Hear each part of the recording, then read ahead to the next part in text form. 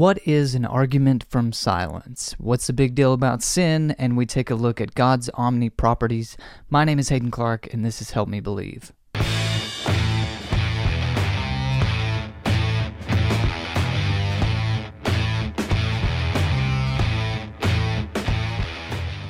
An argument from silence is a fallacious argument that argues from the silence of or the absence of evidence. So, for example, if I said, I can't find my wallet anywhere, have you seen it? And you simply shrugged your shoulders, and then I said, see, I knew you took my wallet. That would be an argument from silence. Your silence and non-response doesn't mean anything. I can't deduce from that you took my wallet or that you didn't take my wallet. It just doesn't tell me anything. Silence is not a valid argument. You see this fallacy pop up a lot when it comes to historical investigation. So most recently, I argued that the claim the Gospels were originally anonymous was an argument from silence. I did this in one of my most recent videos. I'll leave a link in the description if you want to watch it. Now, I got some YouTube comments from some atheists and numerous skeptics that just needed to correct my ignorance. If only I knew that the consensus in the New Testament studies was that the original Gospels were anonymous, and if I only knew that even some Christians admitted this, that the original Gospels were anonymous, then I would see the light. I even had somebody link me like 2 or 3 articles that laid out the consensus argument for why the consensus believes the original Gospels were anonymous, as if I wasn't familiar with the consensus argumentation, their style of argumentation. Bart Ehrman is par for the course when it comes to the consensus argument. I've read that and others. I'm well aware of what the consensus argument is, but since this got a bit of a response, I thought we might look into it a little closer and see exactly what I mean when I say this is an argument from silence.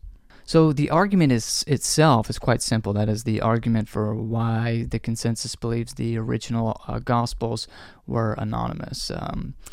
The manuscripts that we have that attribute the Gospels to Matthew, Mark, and Luke, and John are 2nd century fragments and 4th century codexes. The earliest Christians quote the Gospels anonymously, so you may see Justin Martyr refer to the Gospels as the memoirs of the apostles. That's supposedly an anonymous reference. Why doesn't he call them by name? And then, therefore, it's most likely that the titles were added later. There may be a few other points. It doesn't really matter. That's basically the argument.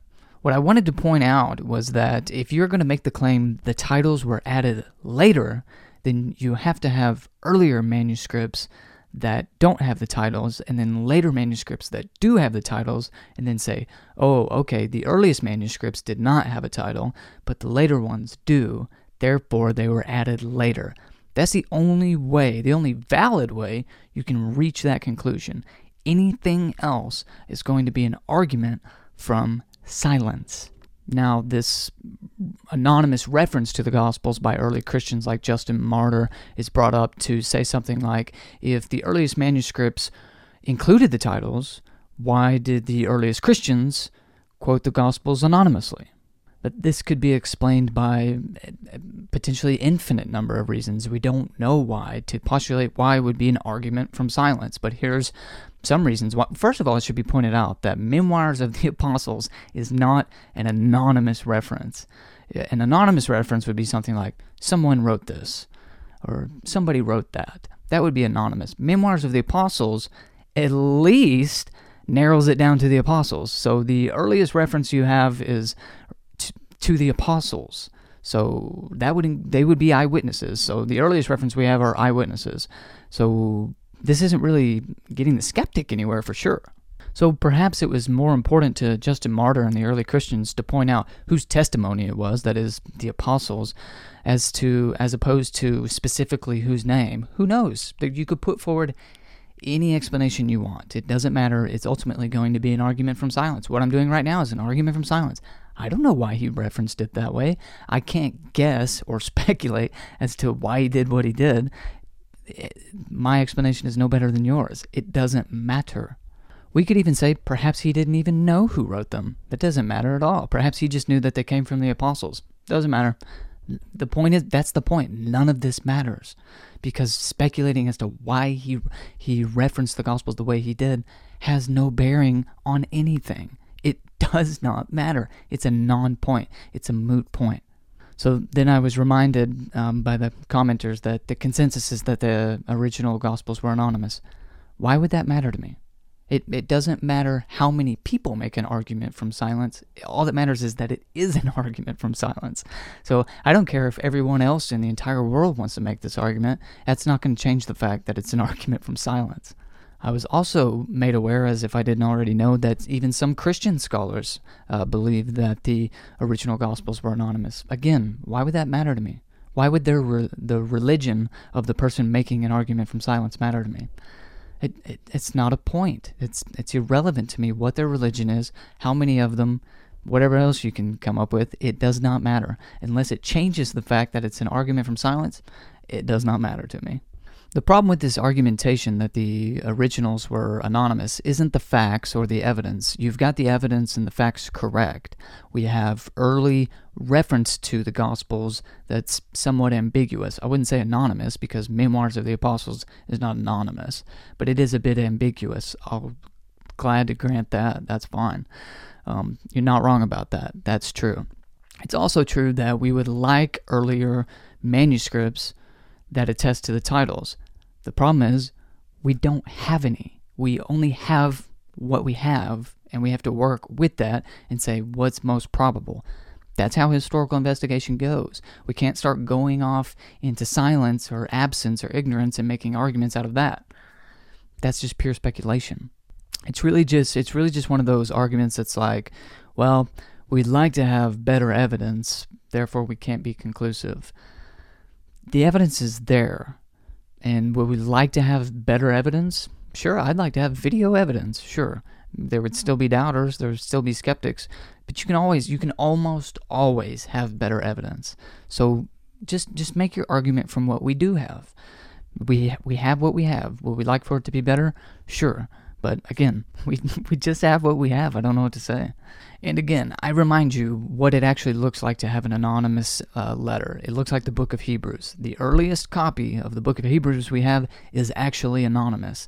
And then later copies have titles on them that attest the Book of Hebrews to contradictory authors. So some will say it was Paul, and some will say Barnabas or whoever, but the earliest one is anonymous. We do not have that with the Gospels. With the Gospels, every manuscript we have, without contradiction, attributes the authors to Matthew, Mark, Luke, and John. So the problem with the anonymous gospel theory is that there's no anonymous manuscripts. Zero. Now, some might try to say, well, we're not saying for sure with certainty that the originals were anonymous. To say that would be an argument from silence. We're just saying most probably it was originally anonymous. No, this doesn't get you anywhere either. The point about making an argument from silence is that it doesn't tell you anything. It doesn't raise the scale of probability either. It doesn't do anything. It's just silence. So in summary on this, to repeat myself, what you need to argue for an anonymous gospel is what we have for Hebrews. You have to have an earlier anonymous manuscript with later non-anonymous manuscripts, so you can say, well, they clearly just added the titles later. And by the way, even if someone adds titles later, doesn't mean they're necessarily wrong. They could be, but that would at least raise the probability. And then you also need contradictory attribution, so you can say, well, the later attributions are contradictory as to who actually wrote them. As it is, we have neither for the Gospels, and any argument that the Gospels were originally anonymous by necessity will be an argument from silence. I don't care if the consensus makes this argument. I don't care if Christians make this argument. All that matters to me is that it most certainly is an argument from silence, therefore it's fallacious, and null, void, that doesn't mean anything. Speaking of bad arguments, let's take a look at why sin is so bad. But before we get to that, let me first say thank you to our Patreon supporters. It's because of your support I get to do what I do here by producing free content that spreads the truth and defends the truth of Christianity. So thank you so much for that. If you too can become a supporter of Help Me Believe just by following the Patreon link in the description below, labeled Support Help Me Believe, and becoming a Patreon supporter for as little as $1 a month, and there's different levels there for you to choose from. With your support, you get access to bonus content and all sorts of stuff over at Patreon. Again, thanks so much for your support. We have a real tendency to downplay the seriousness of sin. In fact, I would say that a lot of people don't convert to Christianity or see the need to place their faith in Jesus because they don't see the need to repent of sin, because we downplay sin. We don't even really know what sin is or why it's so bad. We say things in this culture like, well, it's not hurting anyone, so who are you to judge? Or it doesn't affect you, so why do you care so much? And I think at least partially this comes from a political state of mind. If you haven't noticed, we pretty much worship politics in this country. I'm in the United States, by the way. With regard to policy, we more or less have adopted the standard of if it doesn't harm others, I should be able to do it. That is under the law.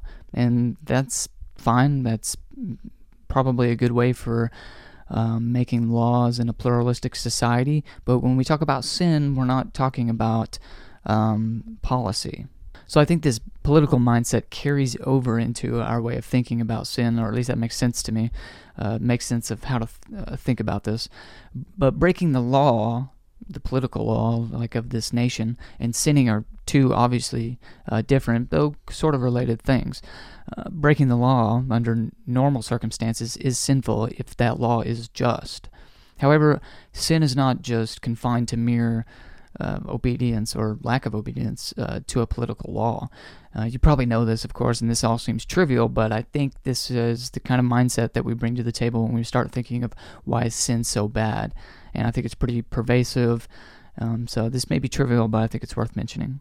So what is sin? What exactly is sin? Well, I find it helpful to think of sin as missing the mark, which is indeed exactly what the Greek word means in the New Testament. And so I find this concept especially helpful whenever I'm thinking about sin from a philosophical position, which I want to address first.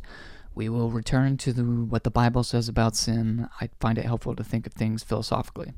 From a philosophical perspective, all human beings act, that is, we act with the good in mind. That's why we do what we do. We find whatever it is that we're going to do good, and so we do it. That's why you do everything you do. You can't avoid that. So whenever you take an action, you take it because you think it will fulfill or perfect you as a human being. It'll perfect your human nature. That's why we do what we do.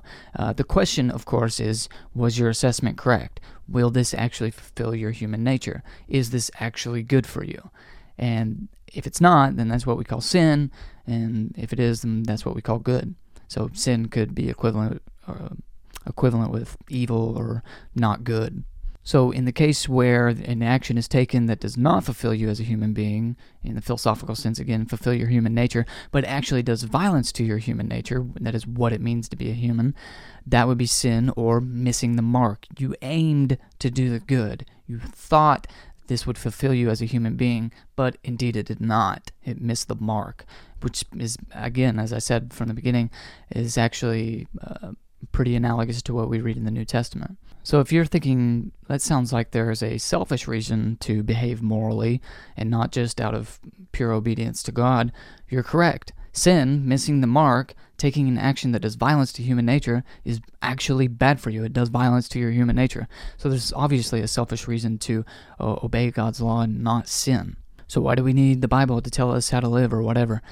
It's a different question that we could get into some other time. Suffice it to say, yes, we still need the Bible, God's special revelation to teach us how to live morally and how to not miss the mark. I'm not saying we don't even need the Bible because we can do these things philosophically. I'm not saying that, so don't say that I am. But why does God care about this? Why does he care if we miss the mark or not? So when we turn to the Bible, we see that God creates humanity with a purpose, and that is to multiply and fill the earth with his quote-unquote image. God creates humanity in his own image and tells them to multiply and fill the earth. In this way, God will be glorified in all the earth through his willingly loyal vice-regents or representatives. So God creates humans as literally just representatives of himself, that is, imagers of himself, and to fill the earth. And in so doing, we will reflect God's glory in all the earth.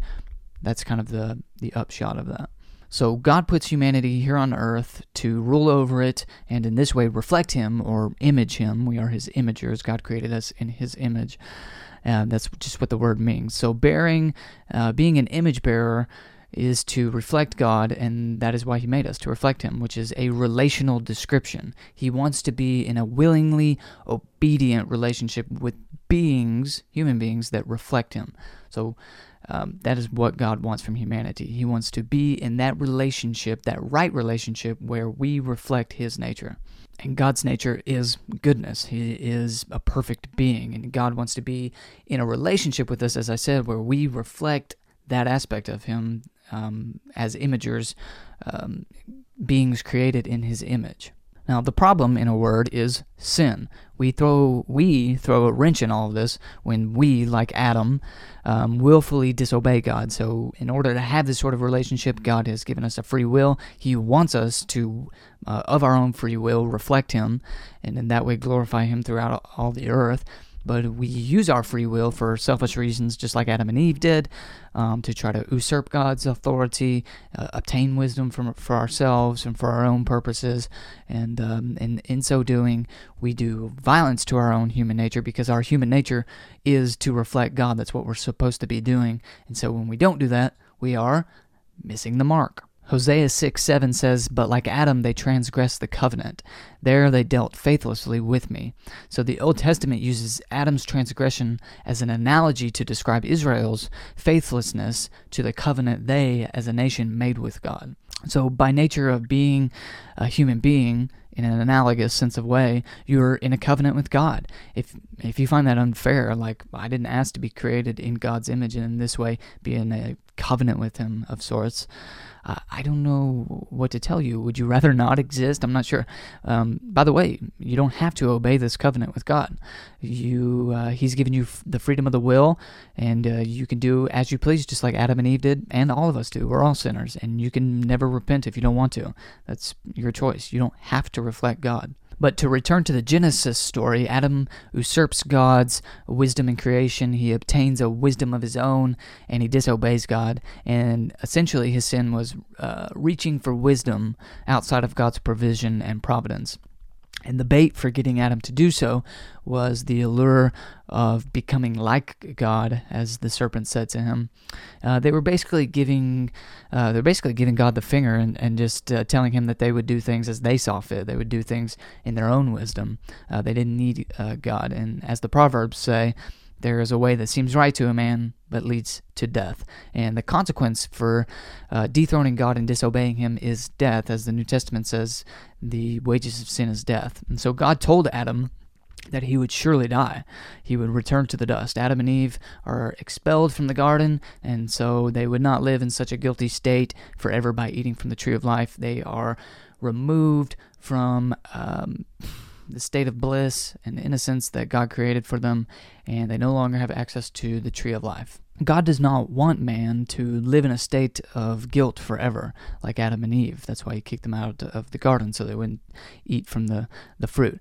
But this is the state in which we find ourselves. As C.S. Lewis points out in his Mere Christianity, we all recognize that there is a transcendent moral law, and we all know that we sometimes break it, and therefore we feel guilty for it. So we all just through reason recognize, again, there's a objective moral law. We sometimes break it. That makes us lawbreakers. We feel guilty, and the reason we feel guilty is because we know that lawbreakers should be punished. And that is the state in which we find ourselves. So before turning to the guilt, I do want to point something out. This understanding is exactly why God's commands should not be viewed as a buzzkill, as some people view them. Some people think God gives commands because he's a pernicious sky daddy that just wants to bark down orders on his creation or something like that. You could not possibly get that picture of God if you've ever read the Old or New Testament. That's not what God is. I don't care what Richard Dawkins or whoever says. If you read the Old and New Testament, you cannot walk away, honestly, you can't honestly walk away thinking that that's who God is, that he's some omniscient dictator in the sky or something. That's not who God is, and the Old or New Testament does not describe him in such a way. God gives commands because he's omniscient. He knows what will perfect human nature, and that's what he wants. He wills the good of man, and then he commands that we do that which will benefit us, that will lead to the fulfillment and the perfection of our own human nature. That's what God's commands are. That's the motivation you see in the scriptures. So this childish, teenage-ish view of God as dictator in the sky or whatever is just absolutely ridiculous. And God gives commands because he knows what will fulfill human nature. That's how we should understand God's commands. Now, back to our guilt. We exist in a state of having broken the moral law, and we are aware of our own guilt and the need for justice. And the Bible tells us that the just penalty is death. Why? The offense is so great because the one whom we have offended is infinitely holy. God is wholly other than us. His nature is something with which we are not even familiar with. There just is no comparison. When we say God is like X, Y, or Z, we are speaking analogously because we can't even fully know what the nature of God actually is. That is what it means when we say God is holy. And sin, disobeying the moral law, is an offense to the moral lawgiver. God created us for this purpose. We miss the mark intentionally because we have the freedom of the will to do so, and therefore we stand in want of God's justice. And the law that we have broken has been set up by the completely holy God of the universe, and the punishment is death. So the punishment is steep because the offense is steep. You may not think it is steep, but whenever you transgress the moral law, you're not just transgressing any law, you're transgressing the God of this universe's law. And so it is a steep offense whenever we usurp God's authority and do as we please. So we're in deep crap with God. That's the upshot of it all. However, this catastrophe is not what God desires.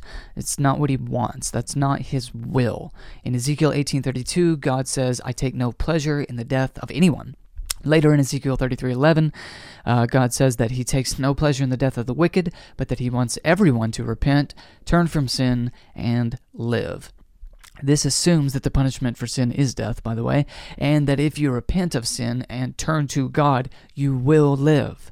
Now, the New Testament follows in like step. It says in 1 Timothy 2:4, God our Savior, who wants all people to be saved and to come to a knowledge of the truth. He wants everyone to be saved from the curse of sin, death, and to have a knowledge of the truth, eternal life through Jesus. Through Jesus, yes, this is the good news. This is the good part. So the curse that has held man down since the time of Adam has now been lifted. In grand design, God sent his Son to, as Hebrews 2:9 says, taste death for everyone. In Adam, the archetypal human, sin and consequently death entered into the world, as we read in the book of Romans. In Jesus, the second archetypal man, sin and death were defeated at the cross. And where Adam failed, Jesus prevailed. He felt the curse of sin, death, and he conquered it by rising from the dead. That's what the theology of that is anyway. In doing so, Jesus has, quote, destroyed the one who has the power of death, that is the devil, and could set free those who through fear of death were subject to slavery throughout all their lives. Hebrews 2:14-15. We were slaves to death, living under the curse of sin, but Jesus, through his death and resurrection, has stolen the keys from our previous master and set us free. He became like us, human, in order to mediate between us and God, who of course he is himself. God became man in order to rescue man from the curse of sin, which is death.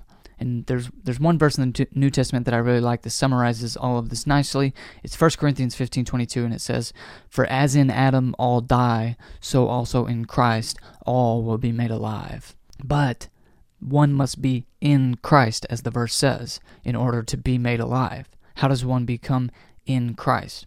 Glad you asked. In Ephesians 1, we read that in Christ we have redemption through his blood, the forgiveness of sins according to the riches of his grace in Ephesians 1:7. Later in the same chapter, Paul goes on to say that in Christ, quote, when you believed, you were sealed with the promised Holy Spirit. So, how do you become in Christ? By believing.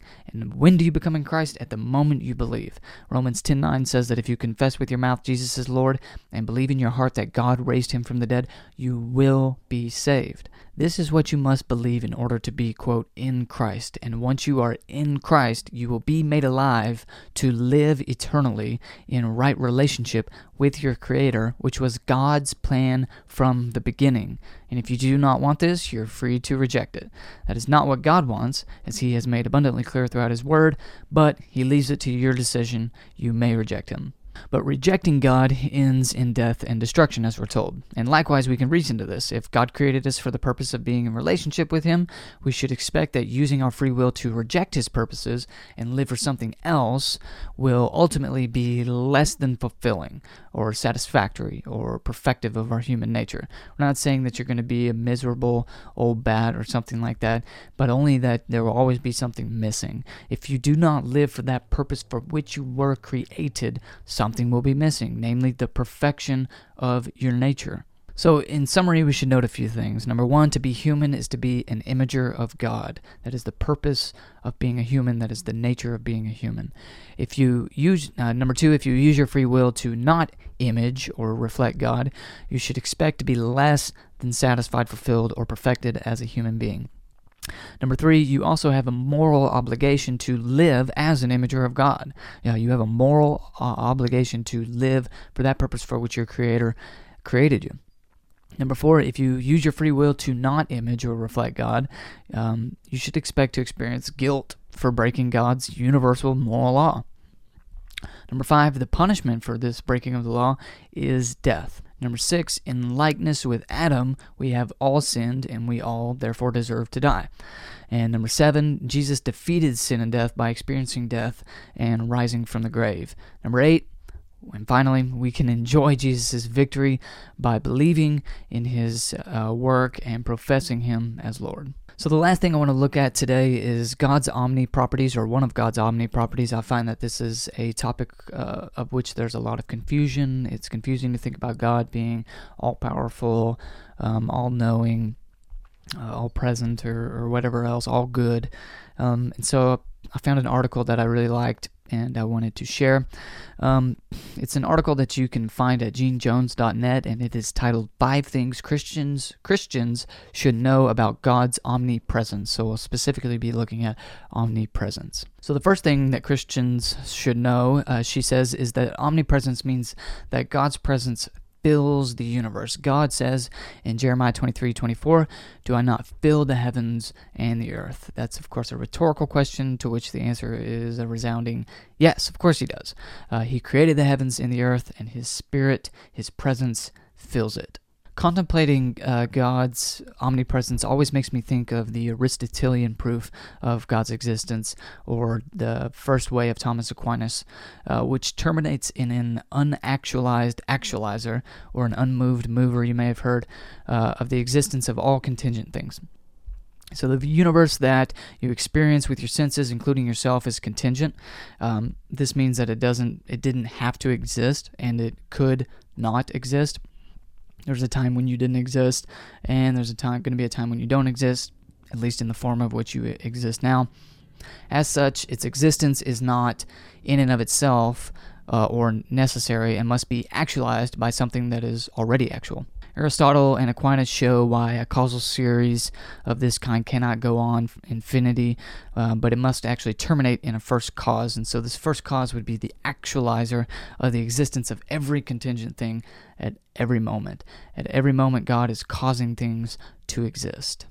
And so Gene points out that omnipresence is frightful for the sinner because nothing goes unnoticed by God. Nothing escapes his judgment. He sees all because he is present everywhere. However, his presence is obviously comfort to those who belong to him. His own find comfort in his omnipresence. Those who belong to God are not worried about his presence. They are glad to know that their Heavenly Father is always near, even when they don't really feel his presence. Gene's next point is that God is this omnipresence does not mean that God is creation. When we say God is everywhere, I don't mean that God literally is this table. I mean, it means what the first definition was, that his presence fills the universe. And we can know that this isn't possible through the Aristotelian argument itself.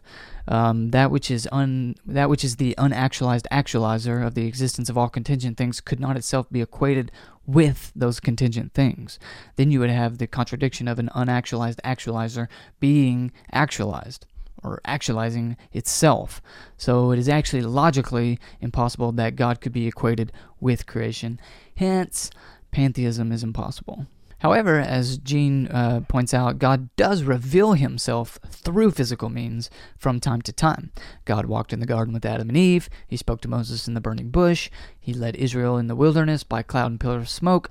The Old Testament figure known as the angel of the Lord seems to be a physical manifestation of God. And, of course, God became incarnate in the person of Jesus Christ. So while some of this may be mysterious, it should not be understood that God is those things, but God is manifesting himself. God is not those physical things, but that God is manifesting himself through those physical means. So the question that often comes up is when this happens, it's called a theophany, when God reveals himself in this way, when this happens, does God become limited to those particular places and times? Is he limited by that physical nature? No, he's always present in all places. The difference is only that in those particular places and times, his presence becomes sensible. That is, visible, audible, touchable, that sort of thing. It then becomes detectable by the five senses. So God is with me right now in this room. His presence fills the entire universe. He's omnipresent. That doesn't mean I can see him, hear him, or feel him, but he's here.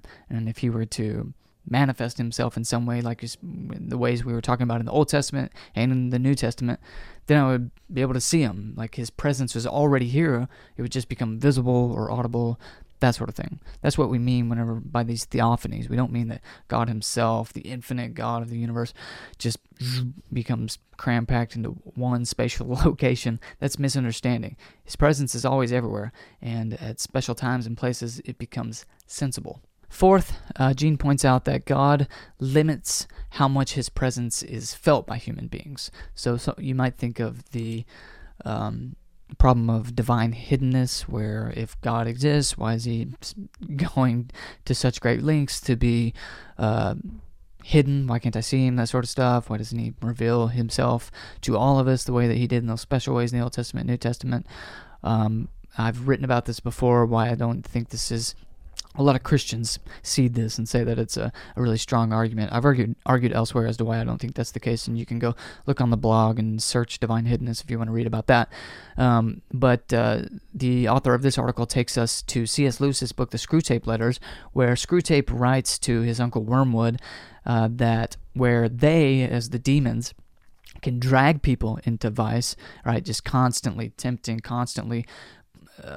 tempting the freedom of the will that we have to go and do what they want, that God cannot do the same exact thing. And if you think that was a heck of a thing for me to say, you're correct, but I'm going to have a pretty good explanation. The explanation is, what does God want from us? And C.S. Lewis argues throughout the book that God doesn't want us to be dragged into obedience. He wants us to become virtuous over time, and that would require him not constantly overriding our free will to get us to do that which he wants us to do. If he did that, we wouldn't become virtuous. We in no way, shape, or form could we describe ourselves as virtuously or willfully following God. He would just have been overriding our freedom of the will the whole way to get us to do what he wants. And so, yeah, we're so sinful that if he leaves us to our own devices, we'll probably never choose him because the temptations are, abundant, or however you want to describe it. So the only thing for God to do, if he wants to do this. So to be clear, he could override our will. Yes, he's all-powerful as well. He can do that if he wants. But that's the point. It's not what he wants. What he wants is for us to become virtuous by willfully following him. He wants that kind of a relationship, for us to willfully follow him. So if he were to, again, to repeat myself one more time, if he were to override our freedom of the will all the time, then we wouldn't become that which he wants us to become. So what he does is from time to time, he does manifest himself in obvious ways that cannot be denied. And other times, there's just enough evidence to believe and just enough evidence to not believe if you so choose. At least that's the argument that she's making in the article, and I think it makes a bit of sense. Lastly, she points us to the book of Revelation, where we read, "Behold, the dwelling place of God is with man. He will dwell with them, and they will be his people, and God himself will be with them as their God." That's in Revelation 21:3. One more from Revelation 22:4 says, "They will see his face, and his name will be on their foreheads." So when we contemplate God's omnipresence, God being with us, the New Testament tells us that God's Spirit dwells within us, but Revelation promises us that there will be a time in the new heavens and the new earth when God recreates creation. He will be physically present with us on the new earth in a more glorious, resurrected kind of a way. And so it's easy to forget with all the emphasis that we give to heaven, like how we get to heaven, what's heaven going to be like, that sort of stuff. It's easy to forget that that's not our final destination. Our final destination is the new earth and the new Eden, where we will live bodily with God incarnate. Of course, that is Jesus. Well, that's all for today. Thanks so much for joining me. If you enjoyed the episode, be sure to hit the like button, subscribe, leave us a review if you're listening to the podcast. And of course, if you want to get more content or just become a supporter of the podcast, greatly appreciate that. You can follow the Patreon link in the description below, labeled Support Help Me Believe, and become a supporter for as little as $1 a month. Thanks so much, guys. We'll see you next time. My name's Hayden Clark, and this is Help Me Believe.